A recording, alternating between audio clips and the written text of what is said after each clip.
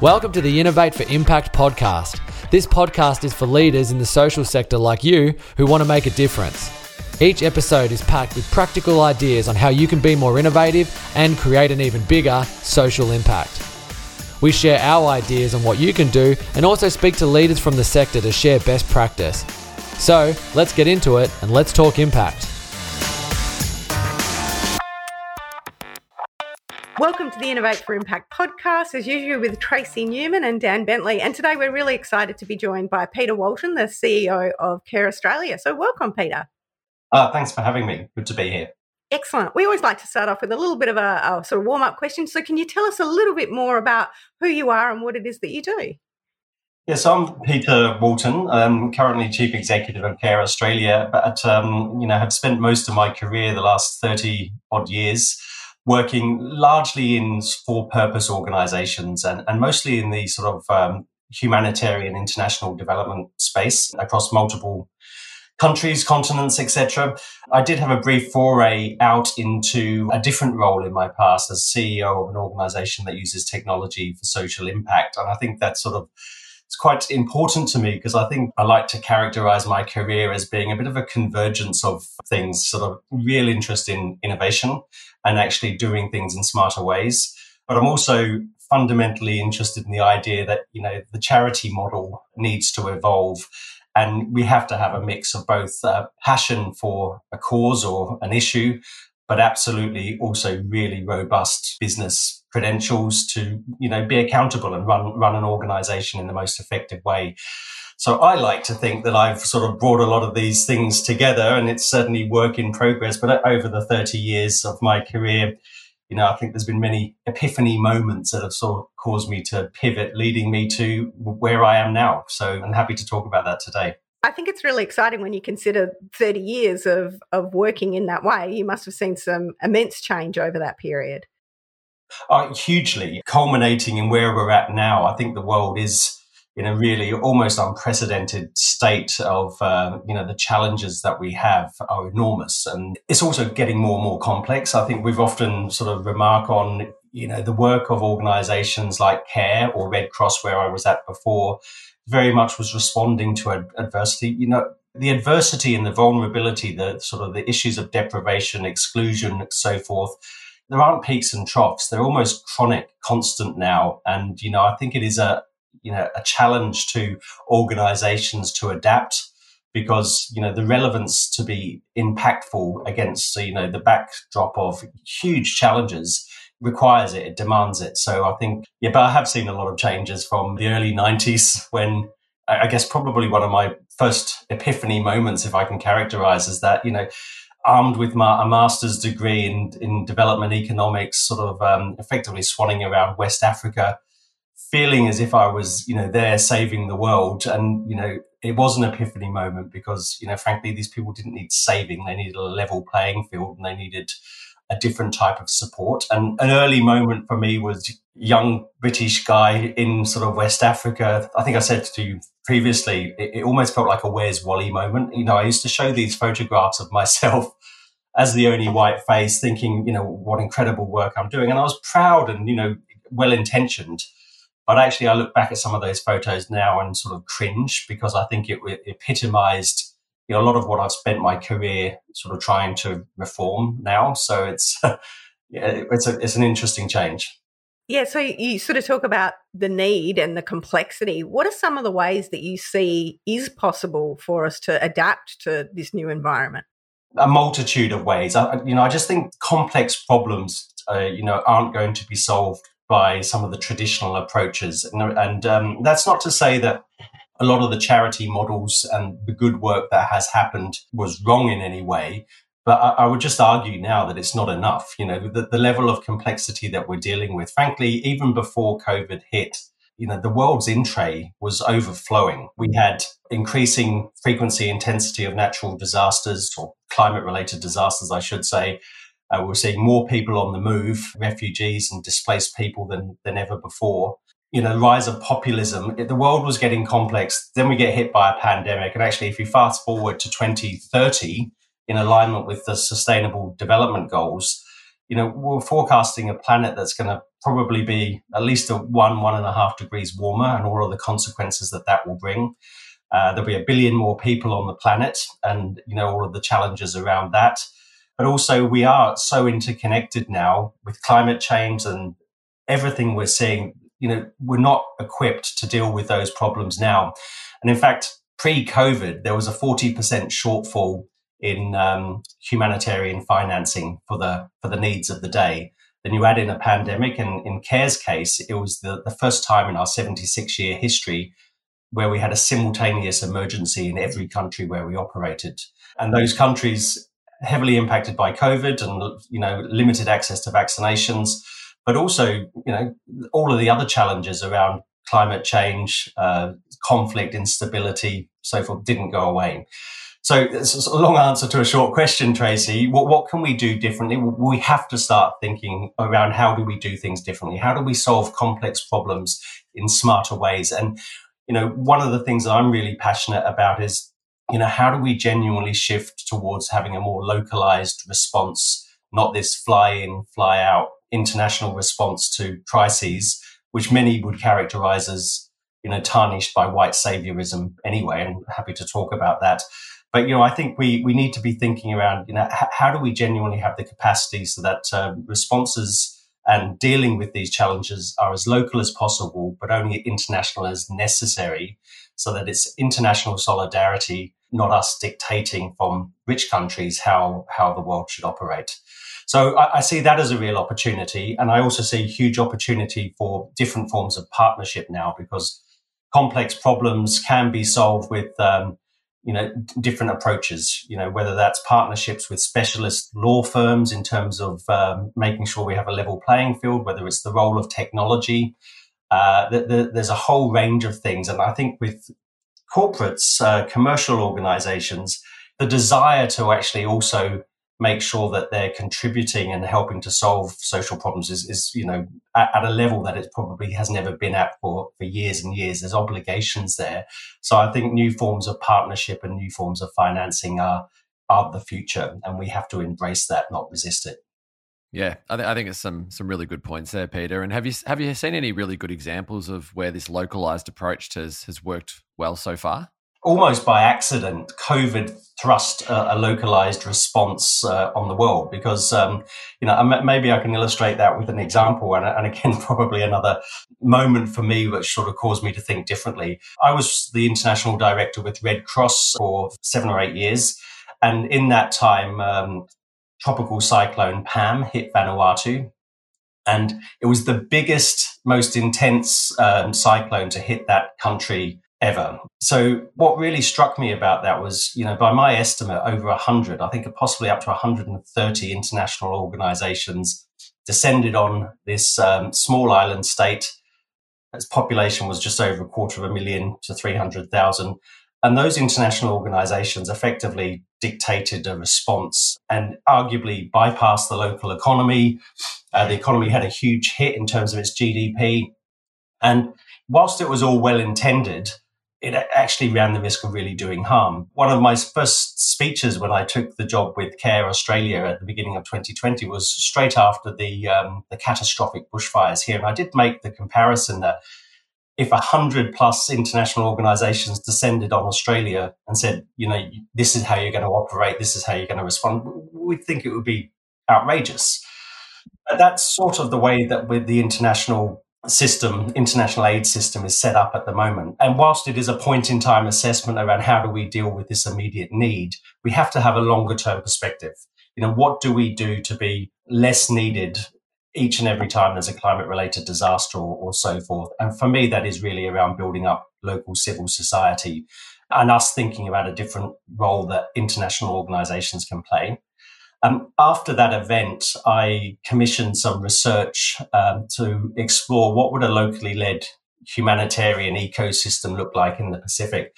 And importantly, that research was done by local researchers using local methodologies. But the feedback was pretty powerful for me. It basically said, if you're serious about changing and being truly locally led, you've got to start by changing yourself. One particular term that resonated with me was a Pacific Islander man who said, at times of disaster, what we need is a locally made canoe, but you send in a battleship. So I think there's a situation where we need to be more humble, to have humility and actually think, well, what is it we're trying to achieve so that we're moving away from just treating symptoms largely to sort of shifting the pendulum over time to be less and less needed.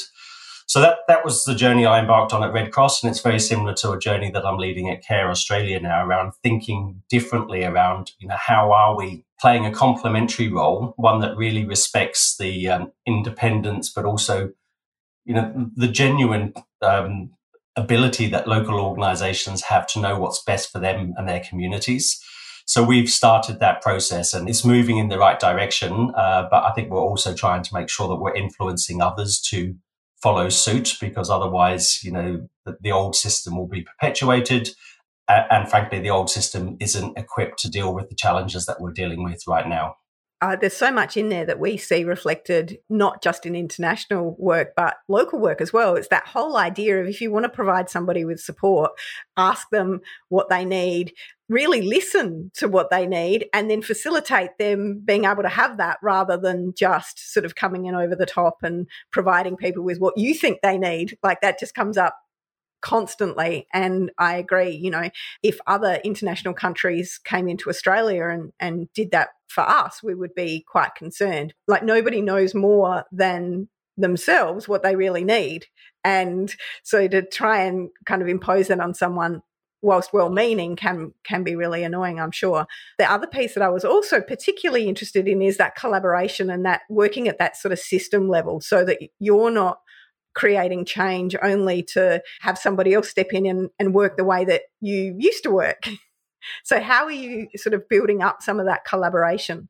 There's no silver bullet. With good intentions, the international aid systems work the way it has for decades. So, we're really conscious around, needing to build up momentum and I guess a coalition to highlight these things. But, I actually think we are at quite a pivotal moment with, conflict around the world and COVID and climate change. The inequities of the world are sort of being highlighted like never before, on the back of Black Lives Matters, Me Too movement. I think there's a real moment now where people are saying this isn't working.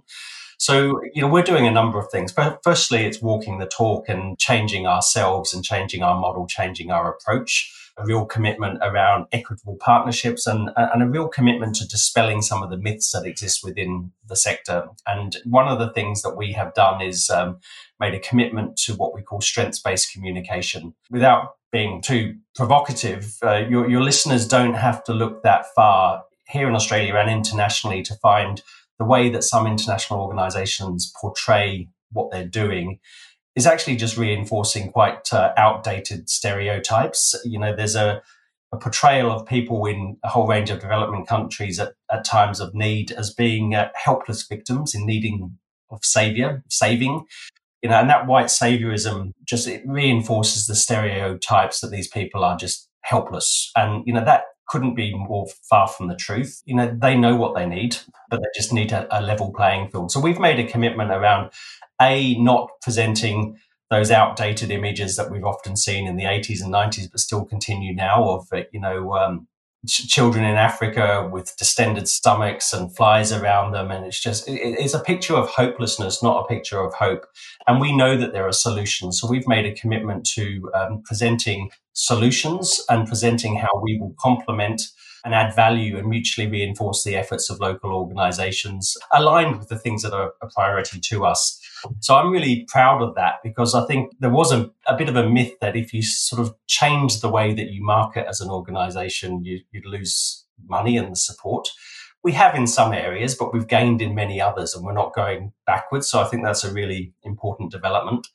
But it's then also around walking the talk in terms of how you operate. So we've got a very firm commitment around steps forward in terms of women's economic justice, dealing with the issues of climate, but specifically with the gender lens, because we know that women and children are up to 14 times more likely to die or be injured at times of disaster in Asia Pacific. So we, that's our focus, and we have partnerships with local organisations to really work together in an equitable way to pursue those shared goals, but importantly, there's a shift of decision making and resourcing. So earlier, Tracy, you spoke about the systems change. Maybe for your listeners, I can just paint a picture of how the humanitarian system currently works. A few years ago, a significant summit called the World Humanitarian Summit that was seeking to have, fundamental change in terms of the way humanitarian organizations and donors, government donors worked.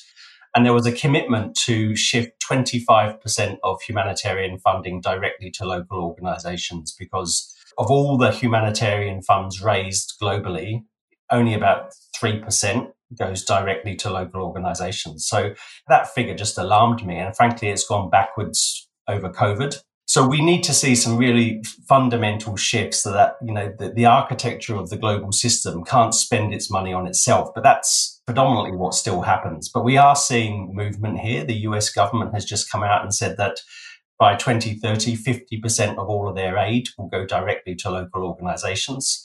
And I actually think, the Australian government needs to follow suit with some bold commitments. The implications of that, though, are international organizations like CARE have to change their model. And so I'd like to think we're on the front foot in terms of doing that, but also leaning in to sort of not fall for any of the hype or the rhetoric around this. So since the World Humanitarian Summit, there hasn't been movements despite the commitment. And I think, even when we talk about the concept of locally led or localization, there's a lot of spin.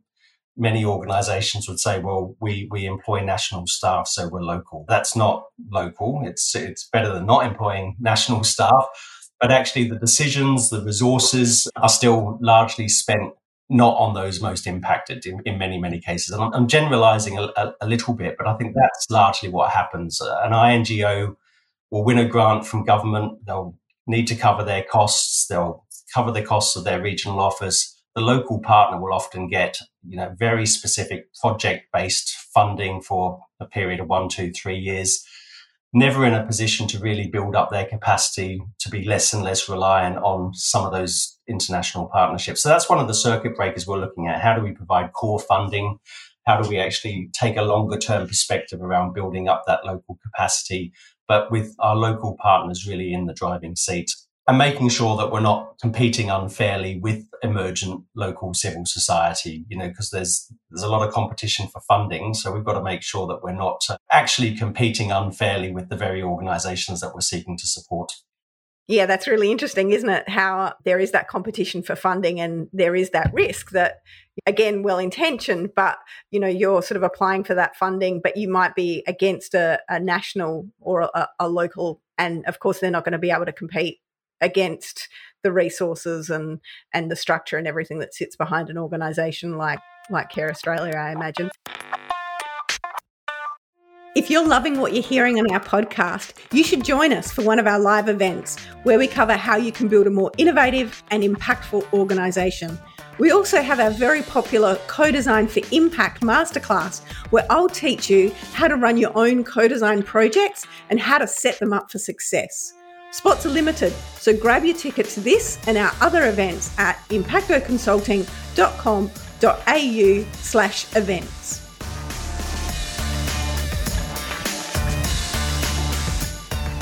So when you talk about that 3% going backwards, I'm astounded because it seems like there's not a whole lot of room to go backwards from only that 3%. We can see that there's that intent and there are some things that are starting to change. But what do you think is needed to really move that dial forward? There's the change within the organisation, but what else is available?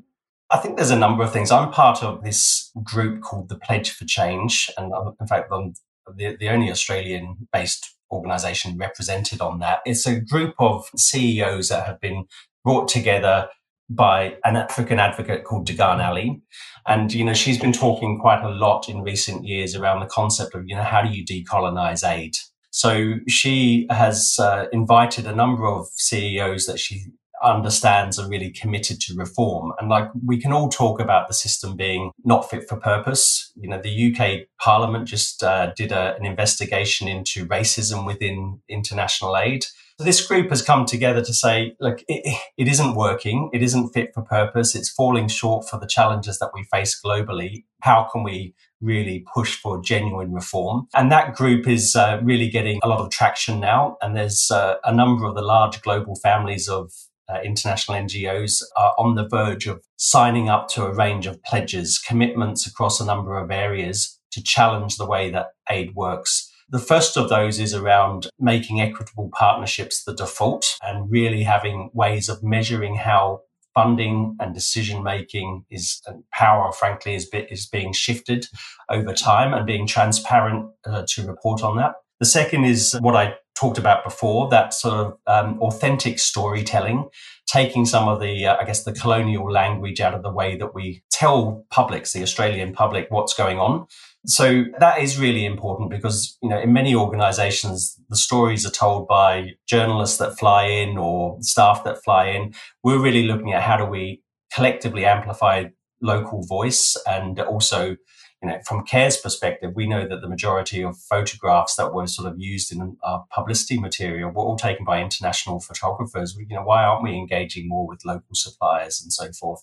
That shift around the language, both making sure the language and the images we use do not perpetuate outdated stereotypes, is the second commitment.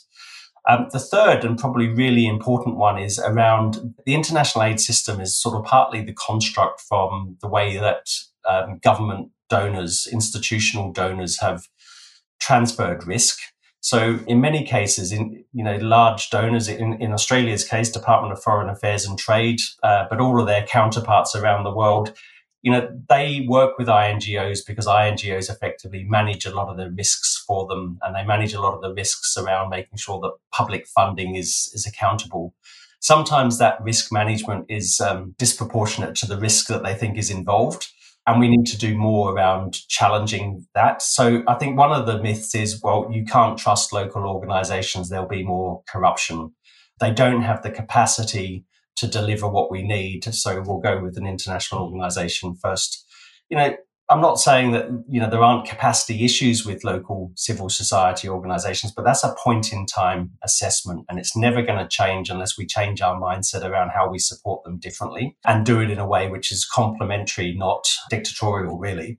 That's a really critical element of this pledge that, with a range of international organizations soon to go public on this, saying this is what we demand in terms of how we need to change. This is what we want to have a dialogue with you about in terms of our respective governmental donors. And I think that will get traction. The recent change of government here in Australia, there seems to be a firm commitment around what Penny Wong has labelled First Nations foreign policy. And First Nations foreign policy, there are parallels with, Indigenous Australia and the right to self-determination, equality, solidarity, etc. So I actually think there's a pivotal moment where we can start to see how we can do things differently. I think the flip side of the pledge is many organisations highlighting the sort of change that we want to see will be a bit of a challenge for those organisations that, arguably are still using what I would see as outdated images, outdated approaches, and so forth. So I think that's going to get some traction and hopefully does result in some systems change. We obviously have a lot of listeners today who aren't necessarily, involved in international aid. What do you see is possible for everybody to do that's going to contribute to this change? It's an interesting one because I think for many, many years now, the Australian public has been hearing the language of help Australians first. And I think in an interconnected world, that in itself is quite simplistic. We don't live in a world where we can put up a barrier around Australia and protect Australia and we're okay, but forget everyone else. It's far too interconnected. And frankly, climate change doesn't respect international borders. Pandemics don't respect international borders. We are dealing with complex problems and we have to think differently. And we know through time that international aid from Australia or from any rich country is actually good for that country. A lot of our former aid recipient countries here in Australia are now major trading partners. And, so this is important. The various mechanisms of statecraft, whether it's, diplomacy, whether it's international aid, they're all critical in terms of making sure that we're dealing with these issues for the benefit of all, and that there is and I think the pandemic has really highlighted that. We can have a vaccinated country here in Australia, but if we're not actually helping our neighbouring countries to be fully vaccinated, then, frankly, it's a Band-Aid solution to sort of a deeper problem. So absolutely, there's things that we can do. We need to overcome the sort of the image of aid as being helping others rather than Australians. This is good for Australia too. I think it is one thing. I think the other thing we can do is recognizing that people, especially the younger generation, are deeply connected to issues and causes, and helping other countries is also something which can be really beneficial to everybody. And there are different ways that we can do that. So when I think about climate change and, commitments around net zero, for example, we have a lot of leadership coming from corporate Australia now around, well, what is it going to take to get there? Even though Australia is a high per capita polluter, there's so much that we can do to sort of make sure that we're providing broader support. So that, for me, is an opportunity to actually start pursuing different forms of partnership, different forms of financing instruments around sort of carbon offsetting and so forth, but recognizing that we aren't dealing with problems that are discrete to Australia. We're dealing with problems globally, and we have to actually play our part. Love that. That's really great. Thank you. You did mention that there is a coalition that you are part of. What's next for that coalition? It looks like you've got some really great groundwork that's happening. What are the next steps there? So we are anticipating to go live and launch the Pledge for Change in late September, early October. After that, there'll be not only public and transparent commitments around, well, what does this mean in terms of how we're all collectively changing and how we'll prove that and report on it over time. But it will also be the start of a broader conversation with various governments to say, we're committed to change. All of you governments have spoken about making these shifts. The US government has made this shift now, but the proof is in the pudding. You can say it. It's been said many times before, but how are you going to operate differently? And that's a dialogue that we want to have with the Department of Foreign Affairs and Trade and with Minister Penny Wong and Minister Pat Conroy to say, the current way that we're working our aid program isn't fully aligned with the intentions that have been outlined time and time again. And, so now is the time for change. What is the incremental changes that we will make, recognizing that it isn't a quick fix. It has to be done in a way that is sustained over time. But ultimately, we want to get to a position where, our support is complementary to other countries and, that benefits all. One of the other things that we're really focused on is, we're very proud of CARE Australia's history from when we were founded and all of the fantastic work that we've done. The advances in gender equality have been incredible, even though there is a risk of a generational reversal because of COVID. But, a lot of the work of the past has been really made progress, but it needs to be protected and built upon. And that isn't just doing the same thing the same way. So the way that international aid has often been funded in the past has been that very traditional philanthropic model of here's some money, spend it on a project. Increasingly, we're saying, well, how do we solve complex problems differently? And that means different forms of partnership. So, when I was at the Red Cross, we invested heavily in partnerships with law firms around looking at changes in legislation in various jurisdictions to better facilitate international assistance that wasn't caught up in customs delays and so forth. It was looking at partnerships with law firms around housing, land and property. Why can people not rebuild their houses where they've lived for generations because they can't prove ownership or tenure of the land that they're on? So there's different ways that we can look at, how do we get different skill sets into the work that sort of complement the intent of what we want to do, but actually solve the problems differently. And I think, there's a plethora of examples out there in terms of the use of drones for rapid assessment, the better use of data for predicting work and taking anticipatory action.